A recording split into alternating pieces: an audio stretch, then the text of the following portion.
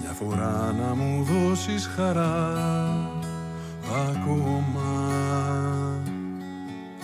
να μου μείνει μια γεύση βροχής στο στόμα,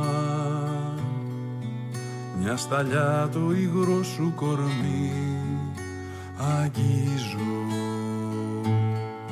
φως να μπει στη ζωή μου το γκρίζο. Οι μεγάλες αγάπες αργούν, μου λένε, κάτι άλλο πιο πάνω ζητούν, δε φταίνε. Μην αργήσεις κι εσύ, τα φτερά σου δώζουν, να πετάξω ψηλά στις κορφές του κόσμου. Οι μεγάλες αγάπες αργούν, γιατί λάθος κορμιά κυνηγούν. Δεν ξεχνάνε, πίσω γυρνάνε, τα χαμένα μας βράδια μετρώ. Μόνο λίγους αγγίζω και ζω.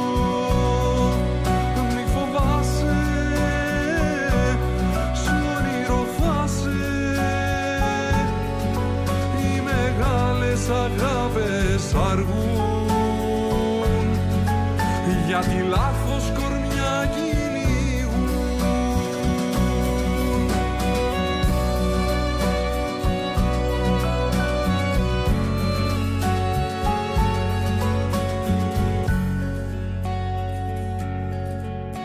Με μαζί αγκαλιά κι η ζωή αστράφτη,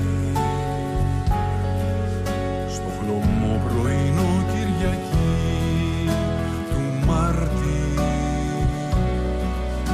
Δεν μπορώ το αντίο να πω κι ας πρέπει. Στη σκιά και στο φως ο Θεός μας βλέπει. Οι μεγάλες αγάπες αργούν, γιατί λάθος κορμιά κυνηγούν. Δεν ξεχνάνε, πίσω γυρνάνε, τα χαμένα μας βράδια μετρώ. Μόνο λίγος αγγίζω και ζω. Μη φοβάσαι, σ' όνειρο θα σε. Οι μεγάλες αγάπες αργούν, γιατί λάθος κορμιά κυνηγούν.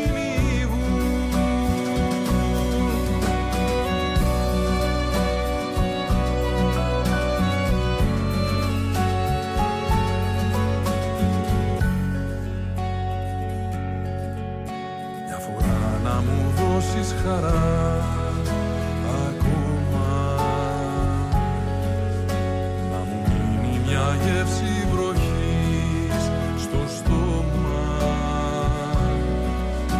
Δεν μπορώ το αντίο να πω κι ας πρέπει. Στη σκιά και στο φως ο Θεός μας βλέπει.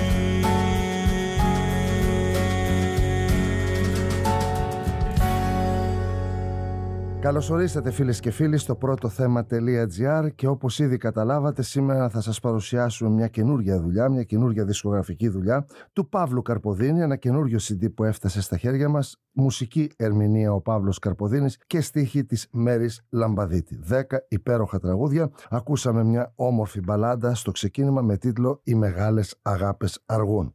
Παύλο, καλώς όρισες στο πρώτο θέμα. Καλώς σας βρήκα. Καλημέρα σας. Χαιρόμαστε όταν έχουμε καινούργιες δισκογραφικές δουλειές και αυτό γιατί η δισκογραφία τα τελευταία χρόνια διανύει μια πάρα πολύ δύσκολη περίοδο και μας κάνει εντύπωση και μας χαροποιεί ιδιαίτερα όταν βλέπουμε καινούργιες δουλειές. Παρ' όλα αυτά θα έλεγα ότι οι καλλιτέχνες παρουσιάζοντας δουλειές με φυσικά προϊόντα είναι σαν να έχουν άγνοια κινδύνου. Συμβαίνει αυτό? Πολλές φορές συμβαίνει και αυτό, να υπάρχει άγνοια κινδύνου, αλλά και αυτούς που έχουν γνώση του κινδύνου δεν έχουν άλλο τρόπο. Και προσωπικά μου είναι πολύ ευχάριστο που δίνεται η ευκαιρία στη δουλειά αυτή μέσω από τη δική σας πλατφόρμα να ακουστεί λίγο περισσότερο. Είναι μια δύσκολη περίοδος όντως για τη δισκογραφία, είναι και δυσίωνο το μέλλον, δηλαδή δεν βλέπω Σωστά. Και πώς μπορεί να αλλάξει αυτή η ισορροπία που υπάρχει. Λοιπόν, εδώ πώς ξεκίνησε η δουλειά αυτή της συλλογής των τραγουδιών? Ήταν μια ευχάριστη συνάντηση που είχαμε με τους στίχους της Μαίρης Λαμπαδίτη, η οποία είναι και φίλη από τα παλιά. Αντιμετώπισα ένα στίχο ο οποίος είναι απλός χωρίς να είναι απλοϊκός, λαϊκός χωρίς να λαϊκίζει, και εμένα προσωπικά μου δημιούργησε το ενδιαφέρον να γίνει τραγούδι. Πιστεύω ότι αυτά τα τραγούδια που έχουν ξεχωριστεί έχουν λόγο ύπαρξης. Έχουν κάποια κοινωνικά μηνύματα μέσα, έχουν μια ευαισθησία ερωτική ας πούμε, αλλά έχουν και χιούμορ. Ελπίζω να έχουν την πορεία που τους αξίζει. Αυτά είναι 10 τραγούδια, είναι 10 διαφορετικές ιστορίες θα έλεγα. Όταν συμβαίνει να υπάρχουν δισκογραφικές δουλειές που οι συντελεστές είναι 2, δηλαδή ο συνθέτης και η στιχουργός σε όλα τα τραγούδια και ο ερμηνευτής εδώ, είναι σαν να θέλουμε να πούμε μια ιστορία και την έχουμε κόψει σε μικρά διηγήματα. Συμβαίνει έτσι εδώ ή τα τραγούδια είναι τελείως διαφορετικά μεταξύ τους? Έχουν σοβαρές διαφορές μεταξύ τους. Μάλιστα. Και αρκετά είναι διαφορετικού ύφους. Βέβαια, επειδή ο κοινός παρανομαστής είναι ο στιχουργός και ο συνθέτης προκειμένου, έχει μια ταυτότητα πιο ομοιογενή από ό,τι αν ήταν από διαφορετικούς συνθέτες και διαφορετικούς στιχουργούς η δουλειά. Να σημειώσω ότι συμμετέχει και ερμηνευτικά η Σοφία Βόσσου σε ένα τραγούδι, και η Θέλμα Καραγιάννη, το οποίο της άρεσε ιδιαίτερα και πιστεύω το είπε και καταπληκτικά, και η Θέλμα Καραγιάννη επίσης σε ένα άλλο. Μάλιστα. Και έρχεται λοιπόν, δημιουργείται ένα CD με κόπο και με βάσανα. Δεν χρειάζεται να πούμε τι ακριβώς συμβαίνει για να γίνει μια τέτοια δουλειά. Βρίσκεται και η δισκογραφική εταιρεία η οποία κάνει την παραγωγή. Άλλωστε είναι κοινό μυστικό ότι πλέον οι παραγωγές τις περισσότερες, το χέρι μπαίνει βαθιά στην τσέπη των δημιουργών, έτσι δεν είναι? Αυτός είναι ο κανόνας, δυστυχώς. Όλα αυτά, δυστυχώς, ευτυχώς, γιατί έχουν αλλάξει τα δεδομένα. Πάντως το βασικό συστατικό που πρέπει να υπάρχει και υπάρχει είναι το μεράκι. Και βέβαια η διάθεση του να εκφραστεί κάποιος, γιατί όλα αυτά έτσι έχουν μια ψυχοθεραπευτική αξία πέρα από της εμπορικής και της όποιας άλλης. Μάλιστα. Λοιπόν, είπαμε για τους συνεργάτες ερμηνευτικά ότι υπάρχει ένα τραγούδι που το ερμηνεύει η Σοφία Βόσσου και η Θέλμα Καραγιάννη. Θα ήθελες να μας πεις άλλους συνεργάτες που συνεργάστηκαν έτσι ώστε αυτή η δουλειά να έρθει στα χέρια μας? Εγώ θα πω το φίλο μου, το Βασίλη το Ραψανιώτη, που παίζει βιολί. Ναι. Βεβαίως, ο Βασίλης ο Ραψανιώτης είναι ο Δήμος ο Πολυμέρης που παίζει ακορντεόν, ο Βασίλης ο Παπαδόπουλος μπουζούκι, ο Νίκος ο Κρέτσης μπουτζουρά, βεβαίως ο Άκης ο Μουχλιανίτης, ο οποίος έχει κάνει και το mastering και παίζει και πιάνο και τις μίξεις και τα λοιπά, πολύ βασικός συντελεστής, ο Βαγγέλης ο Κονταράτος και ο Γρηγόρης ο Συντρίδης στα τύμπανα, εξαιρετική μουσική όλοι. Και ήταν πολύ ευτυχή συγκυρία που μπορέσαν να μαζευτούν όλοι αυτοί οι άνθρωποι να γράψουν για το δίσκο. Μάλιστα. Και πώς κυκλοφορεί ένας δίσκος, έρχεται στα χέρια μας, τα δισκοπολία είναι μετρημένα στα δάχτυλα του ενός χεριού, για να μην πω ούτε καν. Και πώς σκοπεύεις να επικοινωνήσεις αυτή τη δουλειά? Ήδη η δουλειά με τον τίτλο «Οι Μεγάλες Αγάπες Αργούν» Παύλος Καρποδίνης υπάρχει στο YouTube και στην πλατφόρμα του Spotify, οπότε κάποιος που θέλει να το ακούσει μπορεί να το βρει ολοκληρωμένη τη δουλειά και στις δύο αυτές τις πλατφόρμες.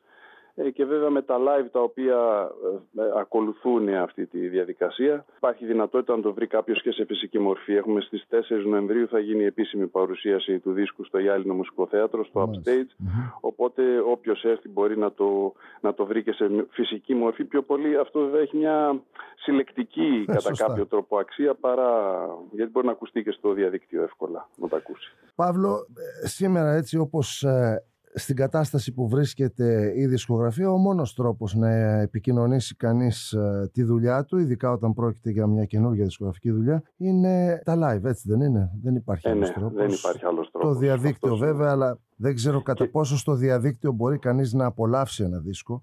Είναι το live και πιστεύω ότι είναι και ο ορθόδοξος τρόπος για να ακουστούν τα τραγούδια. Εγώ είμαι και της άποψης και το έχω εφαρμόσει, δηλαδή τα παίξαμε ζωντανά πριν ηχογραφηθούν και έτσι υπήρχε η ευκαιρία να γίνουν και οι διορθώσεις μέσα και από το φίλτρο των ακροατών πλέον. Το οποίο, όχι σοβαρές διορθώσεις, αλλά γίνανε κάποιες διορθώσεις τις οποίες δεν τις αντιλαμβάνεσαι αν δεν φιλτραριστούν μέσα από το ακροατήριο. Ναι, σωστά. Οπότε το live είναι πάντα ο δείκτης. Συμφωνώ απόλυτα, γιατί τουλάχιστον και εγώ δεν είμαι λάτρης στο να ακούσω έναν ολόκληρο δίσκο, γιατί μια ολοκληρωμένη δουλειά όπως αυτή μέσα από τα βιντεάκια τα οποία υπάρχουν στο YouTube, και αυτό γιατί πάντοτε στα αυτιά μου έχω τις κουβέντες του Θάνο Μικρούτσικου που έλεγε τους δίσκους πρέπει να τους ακούμε αλλά παλαιά. Να παίρνουμε το δίσκο, να πηγαίνουμε στο σπίτι μας και να ακούμε όλα τα τραγούδια ολόκληρα, χωρίς να προχωράει το ποντίκι και το πληκτρολόγιο την μπάρα των τραγουδιών, να ακούμε μόνο ένα ρεφρέν και ένα κουπλέ, έτσι δεν είναι? Βέβαια. Και να σας πω και έτσι ένα χαριτωμένο στιγμιότυπο σε ένα τα live τα οποία κρινόντουσαν αυτά. Ένα από αυτά τα τραγούδια που υπάρχει στο δίσκο το είχα σε 2 εκδοχές. Το ένα ήταν ζεμπέκικο και το άλλο ήταν μπαλάντα. Λοιπόν, αποφάσισα να το παίξουμε ζωντανά εκείνη την ώρα και στις 2 εκδοχές και ρωτήσαμε τον κόσμο ποια εκδοχή σας αρέσει περισσότερο. Και τελικά προκρίθηκε αυτή η οποία επέλεξε ο κόσμος. Δηλαδή είχε ενδιαφέρον αυτό το πώς εισπράττει ο καθένας το. Ποιο τραγούδι ήταν αυτό, ο Έρωτας στα μάτια? Το Ψυχή Ελεύθερη. Το Ψυχή Ελεύθερη, μάλιστα. Γιατί εμείς τώρα μόλις κλείσουμε την συνομιλία μας θα ακούσουμε το Έρωτας στα μάτια. Ήδη ακούσαμε το Οι Μεγάλες Αγάπες Αργούν που δίνει και τον τίτλο του στο άλμπουμ.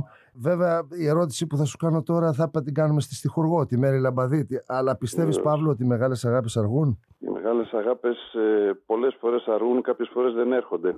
Βέβαια εδώ υπάρχει και μια αμφίσιμη ερμηνεία στο αργούν. Μπορεί να ερμηνευτεί και με το είναι σε αργία. Μάλιστα. Γιατί γίνεται ένα παίγνιο. Το βλέπω και στο εικαστικό του άλμπουμ. Το εικαστικό έχει διαφορετικό χρώμα, ναι. Έχει ένα ενδιαφέρον αυτό. Λοιπόν, επομένως, όπως το ερμηνεύει ο καθής. Ναι. Θέλω να σε ευχαριστήσω θερμά για αυτή τη σύντομη συνομιλία, για αυτή την υπέροχη δουλειά που μας χαρίσατε. Καλή διαδρομή εύχομαι και πάντα να είσαι δημιουργικός, Παύλο. Σας ευχαριστώ και εγώ πολύ και εσείς πάντα να προβάλλετε πράγματα τα οποία πιστεύετε ότι αξίζουν. Να είσαι πάντα καλά. Ακούμε λοιπόν καλά. Ο Έρωτας στα μάτια και με αυτό κλείνουμε την κουβέντα μας. Ευχαριστώ πολύ.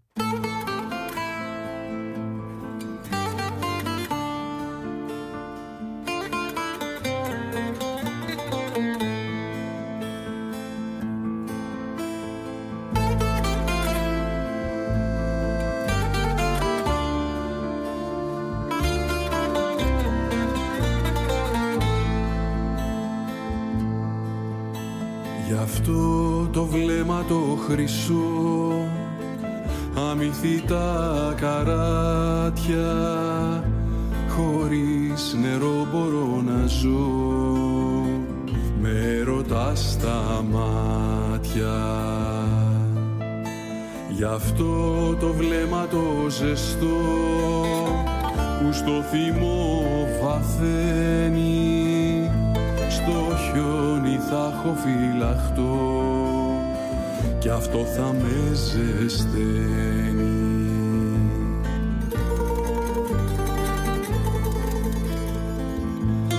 Δώσε μου πάλι ένα βλέμμα σου καυτό, να γίνω φλόγα, μες στο κορμί σου να κρυφτώ και το σκοτάδι βάλε μέσα το βαθύ, να σε σκεπάσω όταν θα έχεις κοιμηθεί, να σε σκεπάσω όταν θα έχεις κοιμηθεί.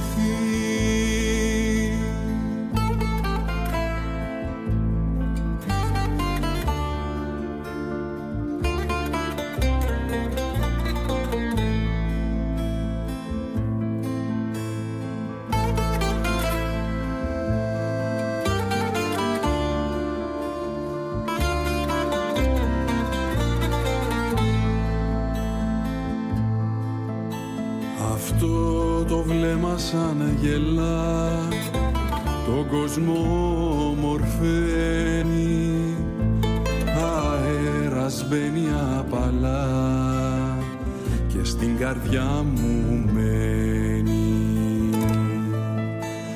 Αυτό το βλέμμα που κρυφά απόψε με κοιτάζει και τρίτο δέρμα μου τρυπά, μέσα μου πόθος στάζει.